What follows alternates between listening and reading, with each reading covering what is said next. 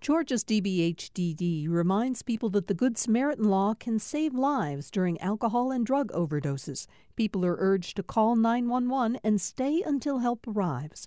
More information at opioidresponse.info.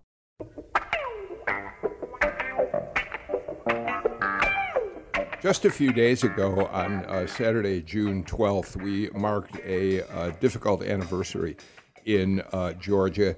It was 1 year ago on June 12th that Rayshard Brooks was shot and killed by Atlanta police. An investigation continues in that case, but Rayshard Brooks' death followed the deaths at police hands by George Floyd, Breonna Taylor, and others. And all of those events began mobilizing people. As everyone knows, the summer of 2020 saw activists flooding the streets, demanding social justice, an end to systemic racism, and at the same time that individuals were demanding that we look at the racism that this country has dealt with for centuries.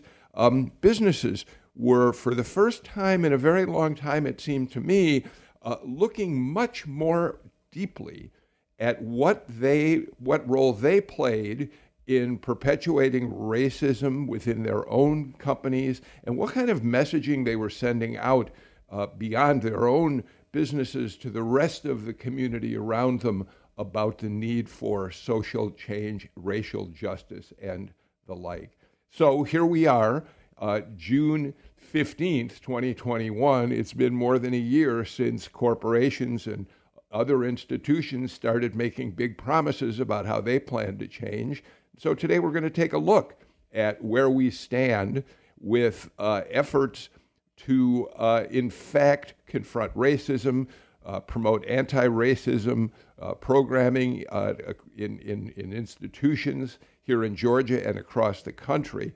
And we've got a really fine panel to do just that. I'm going to start by introducing Subba Berry, who is the CEO of Saramount.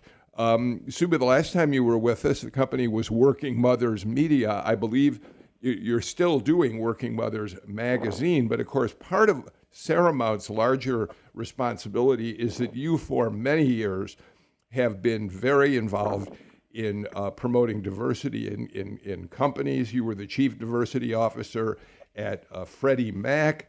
You spent 20 years at Merrill Lynch, where you were the global head of D&I. And you at one point had created an organization which looked at how wealth management businesses could start getting resources out to communities that needed them most. Fair enough? Yeah, that's right. You pretty much summed it up.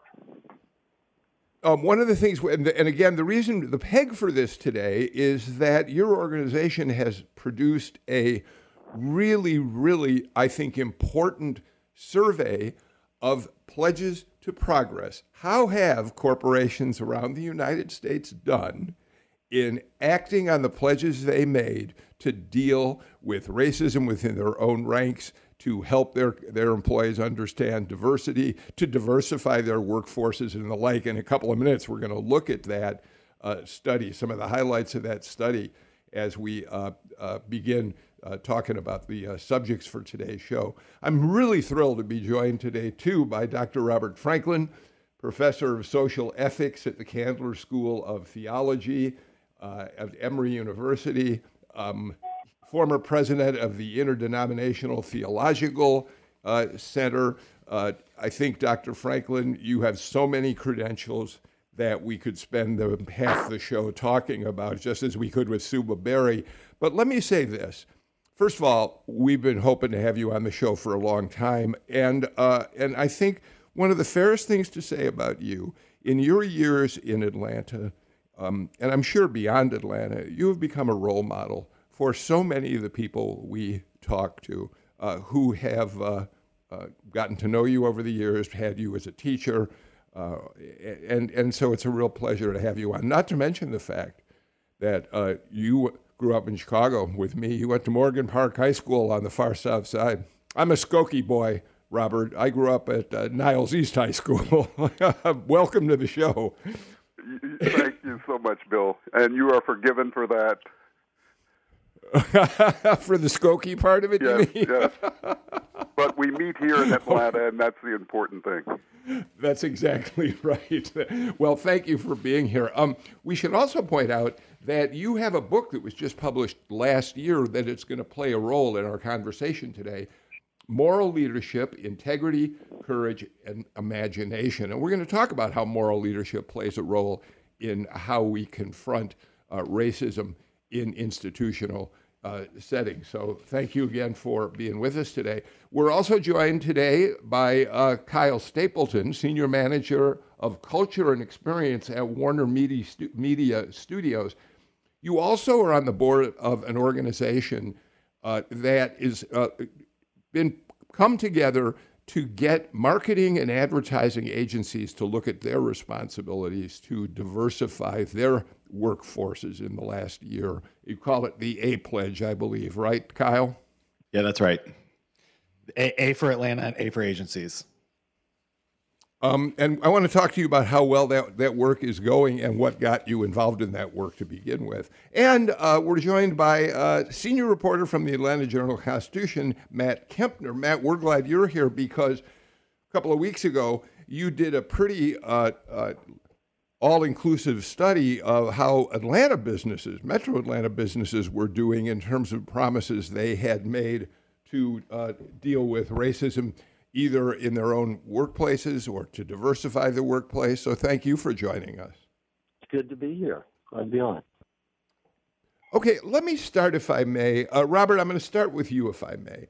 And then I'd love to get everybody to weigh in on this. What changed, Robert? Why is it that we have known that there's a systemic racism in America for many, many years? We have in the past seen terrible acts of violence against black people by police. And yet last summer, suddenly something changed. And the country paid notice in what seemed to me to be an entirely new way in the aftermath of the George Floyd shooting. Why did that happen, do you imagine? Why are we now on a course? We're going to talk today about how successful it is, but why are we on a course where people at least are paying more attention today? Great question, Bill. I think that we've been here before, and that was in 1955 with the murder of Emmett Till. And once again, an image convicted all decent and rational people. The image of a boy, a child who was mutilated, murdered, tortured, and the grief of a mother and a church community. By the way, I was reared in Chicago, as you know, and near the church where the funeral occurred. So, but I think there was something of a shock to the heart and conscience of America. Things that we had been living with and heard about suddenly were focused with the video, the viral video of the George Floyd execution. And for 9 minutes and 29 seconds, America had to sit with the discomfort of knowing that people whom we trust as law enforcement, there are some of them who are engaged in very bad behavior. And I was really proud to see how America responded. We'll talk about how the corporate community responded, certainly in the religious community, in colleges and universities around the nation. People were mobilized. A shock to the heart and conscience prompted people to act. And I think today's conversation is so important. 1 year later, so what? What difference and what remains to be done? Suba, this is a world that you have been a part of for a very long time. You have, as I said in introducing you, you worked on diversity issues for Merrill Lynch, for Freddie Mac. You have been preaching about the need for businesses to understand the value of embracing diversity and of equity within their companies. So your take on what it seems like in many ways, society is caught up with an issue that you've been involved with for a very long time. And I ask you the same question. Why now? Well, I actually completely agree that, the pandemic in many ways, with people stuck in their homes, with no major league sports at that time, if you remember. So watching television, but almost not being able to click away to something else. And this actually was in some ways forced upon people. And I believe that there was a bigger purpose to that. And in having to watch what happened, people had to then reconcile their own values and beliefs. And I'm hard-pressed to believe that any decent human being would not have been moved to take some kind of action as a result of it. And that included corporate leaders, people who could walk away to say, I'm focusing on my bottom line, I'm focusing on my next quarterly results, could no longer say that because their employees rose up to say, what do you think? My company, what are you saying? What are your values? What are your beliefs? Companies and their leaders could no longer just turn away to say, well, I have an obligation to my shareholders, so this is not something I can focus on. Yes, I will personally do something, but I can't use my corporate voice for this. That changed forever. And it is the young people, with 75% of corporate employees now millennials or younger, you are starting to really look at their impact on how companies are stepping up. And so this change in many ways was a bit of a perfect storm, but could not have come at a better time. Kyle, I'm going to assume something that you can correct me if I'm wrong about, but taking what Suba said and turning to you on this, my guess would be that at Warner, given your position, culture, and experience at Warner Media Studios, working with advertising agencies, marketing agencies to try to get them to understand their need to diversify, you're dealing with a lot of those younger people. And that Suba is talking about, I would imagine, yeah? Yeah, that's right. That's absolutely right. It's been an interesting year. I'm also a native Atlantan and a GSU grad. And so the combination of creative employees, many of whom are very young and status quo breaking, but also having a huge student population between GSU, Georgia Tech, Emory, the AUC. I, like Suba, I'm very bullish on young people. It reminds me a lot, and I wasn't around for it, but it reminds me a lot in spirit of the student movement of the 60s. I think we owe a great deal of credit to young people for organizing and mobilizing and really making their voices heard in a sustained way. But it has been interesting in organizations, that status quo being broken of you don't talk politics or religion at the dinner table. That's not a thing anymore. And I love what I've seen in the creative industry, where the people who are in charge of telling the stories that people see themselves reflected in, know that we have an obligation to do more, right? People will engage or disengage based on whether they see themselves in the stories that are presented to them. And so I think we know implicitly that we have a deeper responsibility. And in some ways we've begun to meet that moment, and in other ways we have a very long way to go. But I do credit frontline folks, marginalized voices, young people, for leading that charge all the way.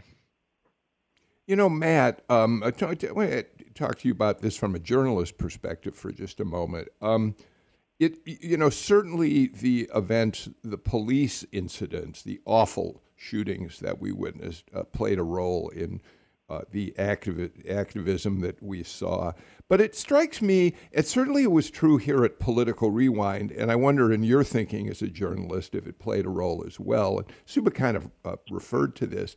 We were living in a pandemic where we recognized the pandemic showed us the terrible gaps in those who have and those who have not. We know that health outcomes for minority people were far worse than white Americans.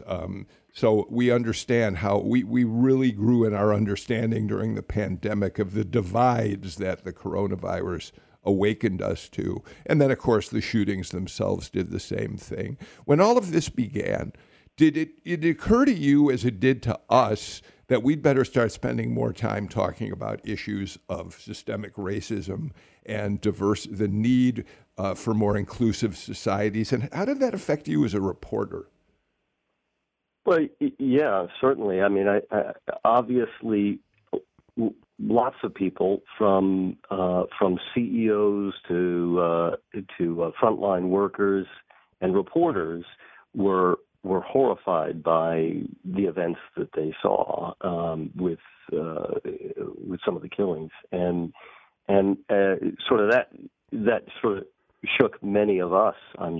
I think, and many of us, just like everybody else, were out talking to neighbors and others about what we were confronted with, and I'm sure that worked into our coverage. Obviously, there was a tidal wave of news last year. It's really never stopped, unlike anything in my 30-plus years of journalism, jumping from huge issues from the pandemic and others, but certainly race became a crucial part of our coverage. But frankly, it was a crucial part of our coverage long before that. That just sort of stepped it up because it was so much a part of everyday Americans' daily lives in more direct ways than they could avoid. Yeah, I think that's right. I mean, you're right. We too had covered race for a long time, but suddenly we saw the urgency of it in a new way. Sue, but let's get right to your survey because there's so much to mine here.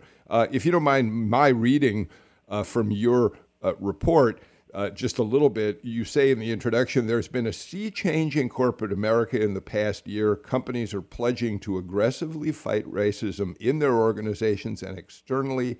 They're putting money, people, knowledge, and their reputations on the line.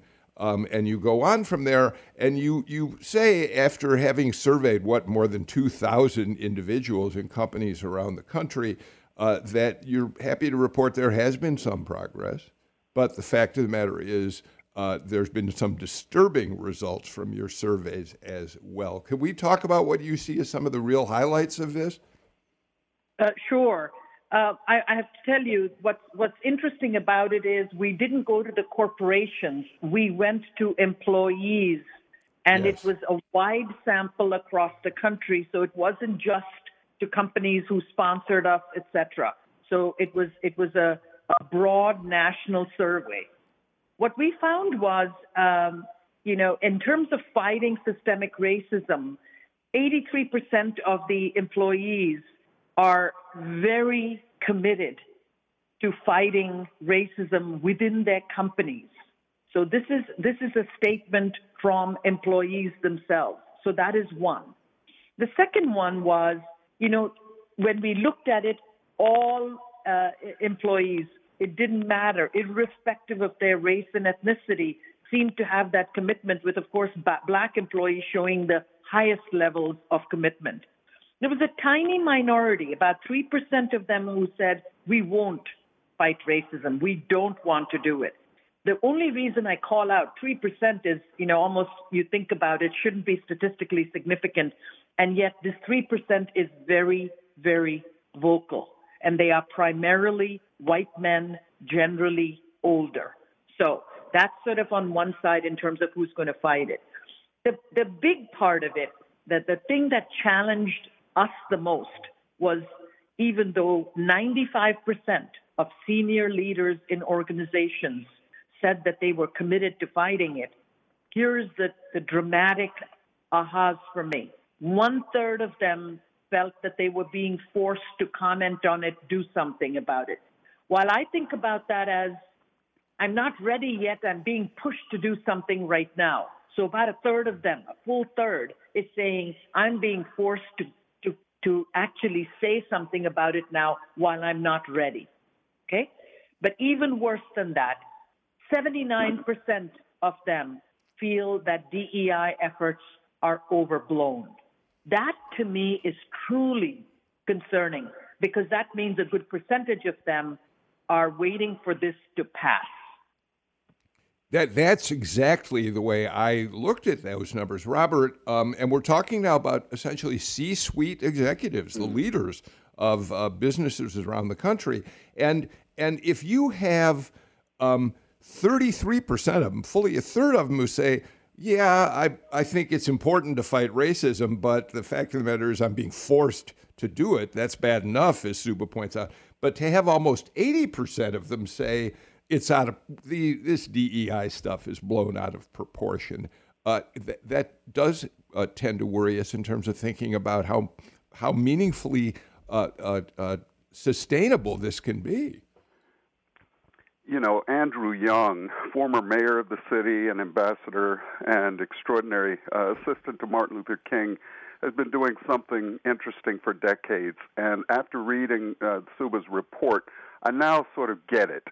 And that is, he's been trying to foster friendships between senior-level black and white executives and increasingly the Asian and Hispanic leaders here, certainly in Metro Atlanta.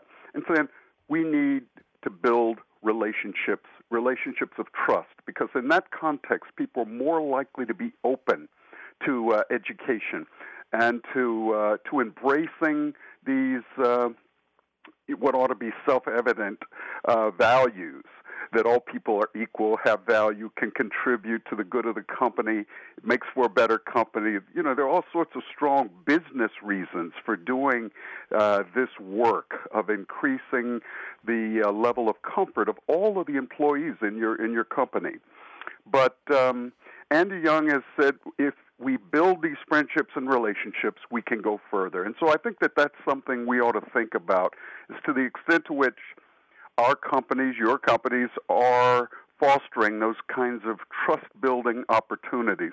But ultimately, Andy Young, John Bryant, mentioned in Matt's wonderful article on June 4th, a number of key leaders, and I think it's in this report, suggest that we have to take seriously what's happening with the people, increasing diversity at all levels of the organization.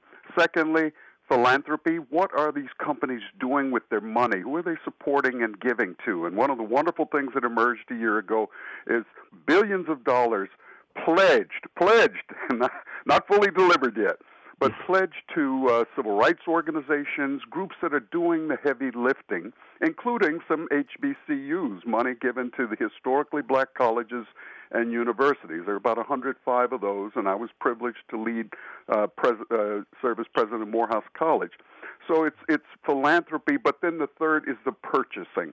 Are these companies supporting black and women-owned businesses and enabling them to get into the game with these large corporations? So the people, the philanthropy, and the purchasing. And my good friend Melody Hobson, co-president of Ariel Investments in Chicago, emphasizes this point at all of our corporate meetings. So thank you for that. Kyle, let's build on all of that. I want to go back to this. I feel the focus and attention of diversity, equity, and inclusion is blown out of proportion. That 79% of C-suite execs who say that. Maybe I'm wrong, but that strikes me as the epitome of white privilege. You know. Yes, I know we're on the radio, so people can't see that I am showing up to the party as a cis white male, but I'm also a young punk rocker, so I am hopeful that all of those guys will be out of those leather chairs soon. And it's going to happen through a couple of things, right? I think Dr. Franklin was right on the money about relationships and purchasing. People walk with their dollar, and employees can increasingly have a say in what kind of vendor and agency relationships their company has. And I think that this idea that you can just you can put the genie back in the bottle and go back to worrying about yourself and your shareholders and the bottom line, it shows a fundamental misunderstanding of how the world works and where we're headed, and frankly, how to get along in a society, right? That shows kind of a zero-sum ideal, when really the more people you include, the more the pie grows. There's lots of opportunities. So like take our industry, the entertainment industry, for example, when more people get to tell their stories, you have an opportunity to attract more people and more eyeballs. And I think you see that. I think, I'm biased, but HBO does this better than just about any brand in the world, right? And we see the returns on that.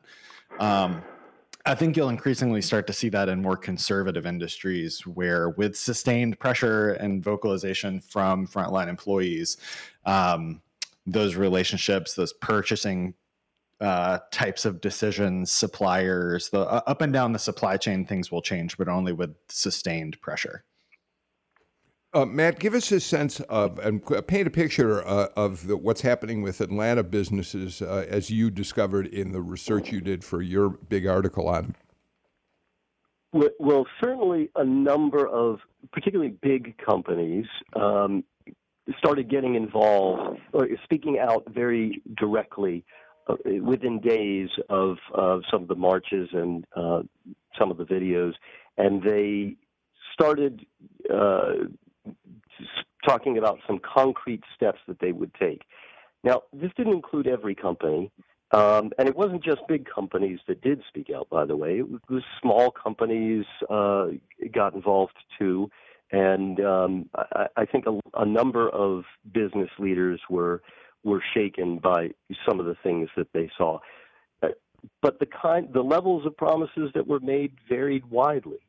Companies like Coke and Delta ended up coming up with a litany of things that they said they would do. Many of the issues that folks have just chatted about, from supplier diversity to making sure that their very most senior ranks mirrored the populations that they were in their communities. And so there were many people who talked about those kinds of things, but there were also people who didn't speak about a lot of specifics. Some talked about town hall meetings and other stuff. I think at first many companies were just trying to figure out what they could do, what they should do, and to the point of the survey results, some certainly knew that they already had diversity programs in place and probably had thought, well, we got that covered. Remember, Coke, by the way, Coca-Cola, based in Atlanta, more than 20 years ago, was the subject of a class action lawsuit in which pushed for some real change. The company committed to real change. And then 20 years later, they found, you know what, we don't actually have the diversity we expected or thought we should have at our highest ranks. So it's very much a work in progress, and there will be big questions about how resolute companies are in sticking with this over a longer term. I wanted to follow up on something that Kyle said when he was talking about the power of media and what they can do. Most recently, I don't know how many of you have seen the movie In the Heights. And obviously, Lin-Manuel Miranda is beloved by everybody. He's Mr. Hamilton. And yet he got called out for not having enough Afro-Latino representation in that movie, where most of the characters were lighter skinned. And he has written about it, apologized for it. Do you think he'll make that mistake ever again? And this is what is amazing about what's happening is we are holding people's feet to the fire on these things. We're not saying, oh, we love Lin-Manuel Miranda. He can't do anything wrong, so we'll sort of give him a free pass for having missed out on this. Not anymore.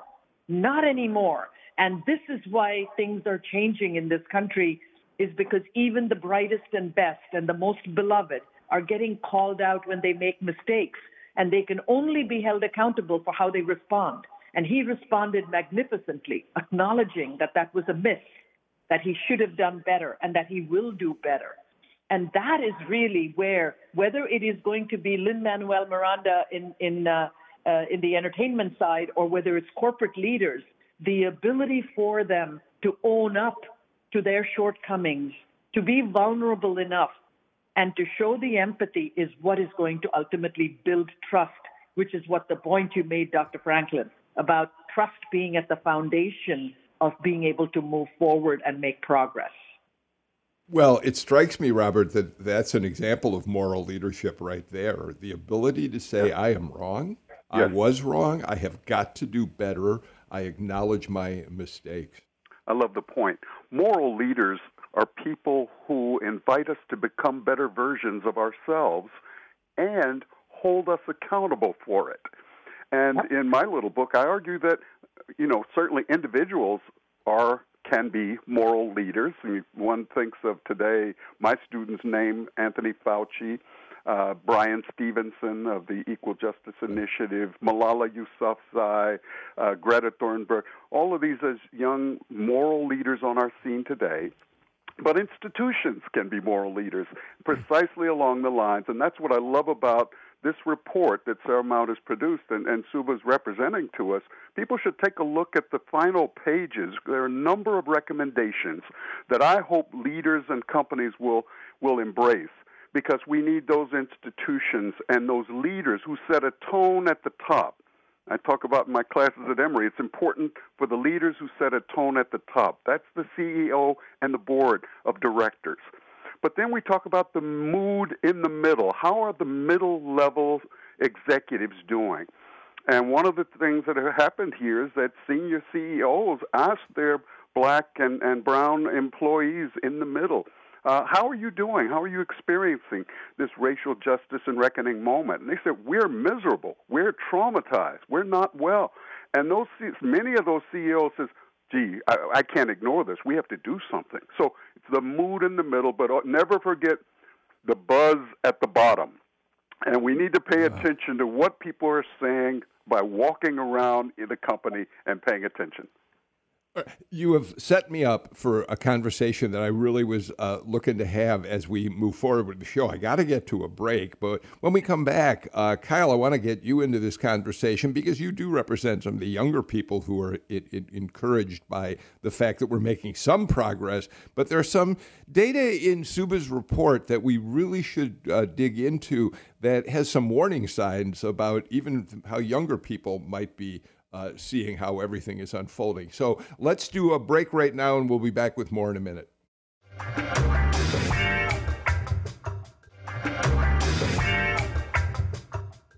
Welcome back to Political Rewind. Sam Bermas, why don't we put up a link to Subha Berry's report on our social media? Because I think Robert Franklin's right. We should give everybody a chance to look at the conclusions he reaches. Kyle, as I said, I wanted to start with you, but I want to take a page from Subha Berry's report on the pledge to progress in terms of racial inclusiveness, diversity training, and the like in businesses around the country. The report concludes that employees of color are less likely to feel included compared to white colleagues, even given all of the emphasis on diversity training in companies today. So that black employees are, they say they feel less welcome and included within their team than white or Hispanics. And the same goes for ideas, less likely to be heard within the team, feel a little bit less likely to share contrary ideas with the team. Do you think there's an age difference there? We don't see this broken down by age, but do you think younger people are have a different sense of race and the barriers between races than we old folks like me? Unfortunately, no. Plus got change, right? Oh, okay. I think that people throughout their lives have experienced racial bias, racial aggression, generational trauma handed down. I think some things are better, but until they're great, they're not great, and I think one of the main things is when you start to parse out data within an organization or an industry, you see that people of color don't advance at the same rates. They don't matriculate through companies into senior roles. So you don't see as many, you don't see as much racial diversity generally after that middle level that Dr. Franklin referred to. It's really like director level title at many corporations and above, certainly VP level, contract, senior executive. You see a lot less racial diversity, a great deal more gender diversity than you used to even 10 or 20 years ago, but racial diversity is still certainly a long, long way to go. And that has a ripple effect on the psyche of an organization at a team or a macro organizational level, where people don't have advocates. They face small moments in meetings and large moments in annual reviews where things could go one way or another. And generally for people from marginalized communities, they go the less good way, right?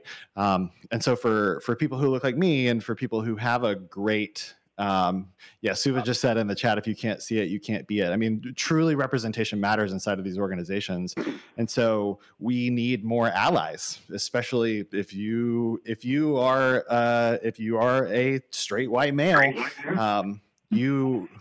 you have it on your shoulders, and you should really want to, frankly. Any good leader worth their stripes should see a moment, meet a moment, and do the right thing to transcend the moment and be a leader in the moment. So I think you can be an ally by sponsoring people of color, seeing to their advancement, learning about the challenges that they face that are extraordinary, in addition to the normal challenges that people trying to climb the ranks in an organization face. And ultimately, it'll make you more empathetic and a better leader. Like I said earlier, the pie grows when you do that work. Matt, we have seen an example recently here in Atlanta of what happens when businesses do try to engage in dealing with politics, especially. We know the pushback that Republicans gave when a number of companies, Coca-Cola Company, Delta Airlines, spoke out against the Georgia election law. And Republicans said that businesses have no role in politics, that employees shouldn't be forced to tolerate the political position that a business takes.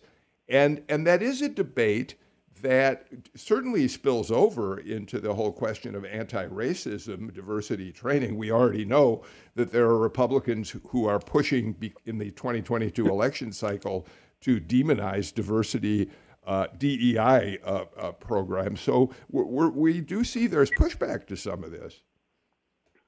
Yeah, right. There are some landmines that companies face as they delve into this issue, depending on how deep they go into it. Different companies have different levels of engagement that they're going to have. For many, it is mostly internal, that they're looking internally. But there are some that are getting involved again or more forcefully in an external way, and they can pay the price for it. Frankly, companies are going to pay the price for it either way. If they have a big public consumer-focused brand, they face boycotts or other issues from other sides. Home Depot currently is facing a boycott from people who believe that they should have spoken out on the voting law changes in Georgia, which some thought were disenfranchised minority communities in particular. But at the same time, Delta Airlines, after speaking out, it got punched in the mouth, or essentially by state legislators in Georgia, who tried to take away one of their big tax breaks. So this is fraught with challenges for companies, and everybody's got a different definition of what are the messy details of what companies should get involved in.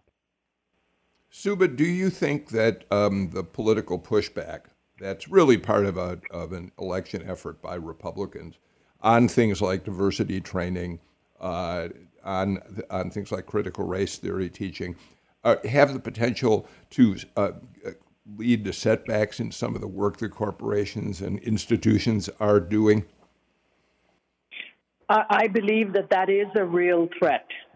And I want to go back to what Kyle talked about when he said that young people are sort of experiencing some of the same challenges. Just the passage of time has not changed that. But young people are doing something that the generation before them did not do, and they are voting with their feet. They walk out of companies and they go seek other organizations whose values are aligned with theirs. And with this war for talent that we're in, everybody is talking about the talent shortage. And I just don't mean in the hospitality industry. There is a talent shortage. Our early research about 5 years ago showed that there was going to be about a 23 million person talent shortage over the course of the next decade. We are there. We are living it right now.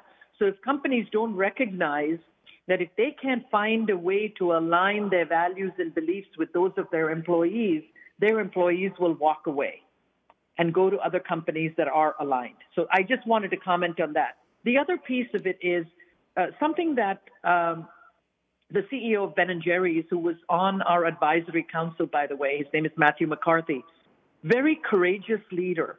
And he said, I have to look at my career and look at all of those things that have enabled me to get this corner office. I have to unlearn them because those are the very things that are keeping people of color out of this corner office. So he had to come to terms with his own white privilege and what that has done to enable him, things that he took for granted, that allyship would be there, the mentorship would be there, the sponsorship would be there, the opportunities would be there, the development and training would be there. All of those things that he took for granted, that as a white, bright young man, he was afforded that, which someone of color or someone of another gender is not. He said, I have to find ways to unlearn that and find a way that can be equitable to everybody. It was a powerful statement. How many of our senior leaders are going to be willing to say that and do that? Yes, and as your survey shows, it is the messages that come from top leaders in companies are the most important in terms of whether the other employees of the company will embrace the messages of anti-racism and the like, right? That's right. Robert, you're welcome to weigh in on any of this, of course, but let me throw something out to you that I thought about when I was preparing for this show. We talked a little bit before about how companies and other institutions have to think about larger issues than the bottom line. They've got to think about their place in the universe around them. Are they working to promote moral values, diversity, and the like? And I couldn't help but think, Robert, about what's going on right now at the University of North Carolina, where Nicole Hannah-Jones, who was the creator of the 1619 Project, she's a McCarthy Genius recipient. She's been praised across the country for this remarkable project in the New York Times looking at the history of black people in the country and how systemic racism has held them back. She has been denied tenure, even though she signed a contract to teach at UNC, because there are members of the board who feel uncomfortable with the 1619 Project and the values it promotes.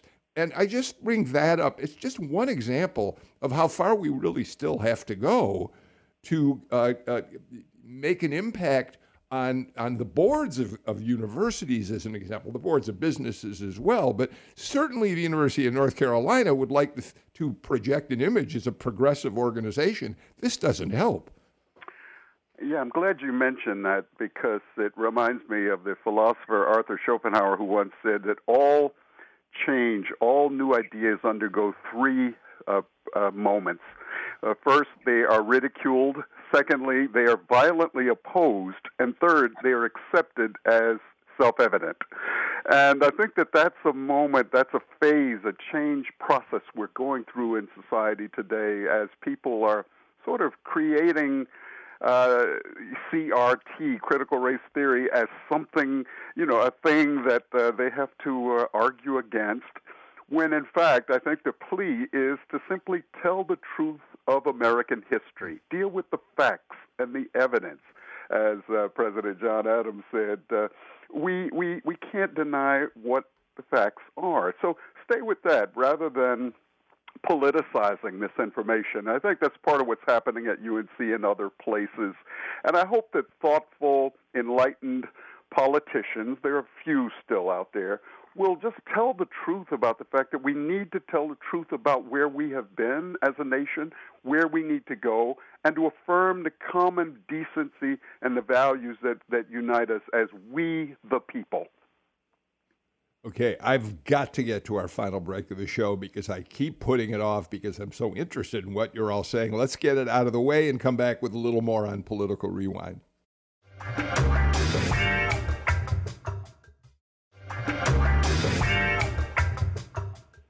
Subba Berry, as we were getting set to do this show just before it started, you and I both noticed a big announcement from PwC, which is basically a tax consulting business trying to help companies understand how to deal with their tax structures and that sort of thing.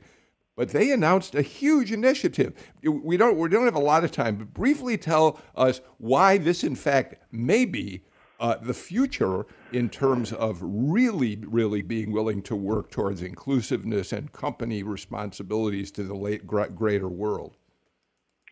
So Tim Ryan, who's the U.S. chair of PwC, said they are announcing a once-in-a-generation strategy change aimed at really, stakeholder capitalism. It's something that I've spoken about, which says that companies have not only an obligation to their shareholders, but to their stakeholders, which include their employees, their communities, their vendors. It includes even the environment. So it's a much broader set of constituencies to whom they are answerable to, not just shareholders.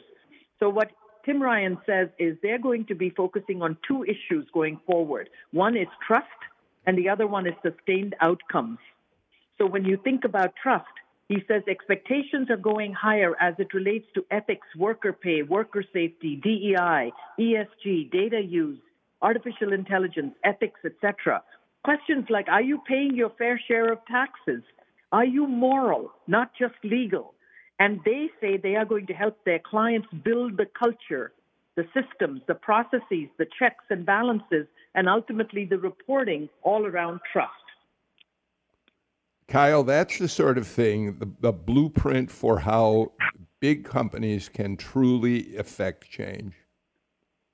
Yeah, that's right. And I think, Subba, talking about the network effect, going beyond individual companies into entire industries and geographic locales is kind of the exact reason we started the A-Pledge, which you mentioned at the top of the show. So the A-Pledge is the Atlanta Advertising and Marketing Agency Industries contribution, trying to make a meaningful contribution to the eradication of systemic racism by having the diversity inside these agencies at all levels match the diversity of Atlanta. Because our hypothesis is that if you match the city that you serve and draw a workforce from, you will ultimately solve or make inroads into a number of problems, both from a company perspective and from a locality perspective.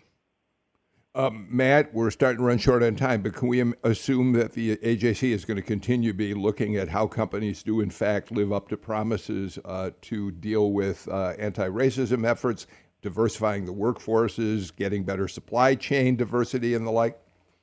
Yeah, absolutely. We're going to keep on that. But we're also going to be interested in trying to figure out ways to find out what workers think and how their views shift over time. And that'll be a harder thing to figure out. But surveys like what Subba did are important in sort of understanding some of that. Dr. Franklin, you are the ordained minister on the panel today, and so I turn to you for the very last words with the just 2 minutes we have left. Are you hopeful? Are we all moving in the right direction? I am hopeful. I see it a year ago this time. Just remember, there were all-white communities in Midwestern America that were out carrying Black Lives Matter signs. And they were concerned, and that showed a kind of decency and a goodness in America I think is there, and I hope we'll all remember the wise words of Rabbi Maimonides. The world is equally balanced between good and evil. Your next act will tip the scale. Oh, wonderful. Subba Berry, again, with just a few seconds left. Did your survey leave you feeling hopeful about the way in which American business is responding to what I think is fair to call a crisis? Well, I would tell you that I am cautiously optimistic, and I'm hoping that whatever new normal we create is going to be an improvement on what was, and we can only get better from there.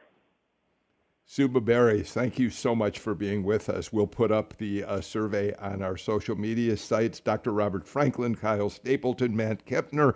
We are completely out of time for today's show, but thank you all so much for a fascinating conversation. We're back again, of course, with a new show tomorrow. In the meantime, I'm Bill Nigut. Take care. Stay healthy. Keep a mask with you and wear it where you think it's absolutely necessary. But you know what? If you haven't been vaccinated yet, you don't need to. You need to worry more about masks than those of us who have been. So go out and get a shot, and that'll make things all better. See you all tomorrow.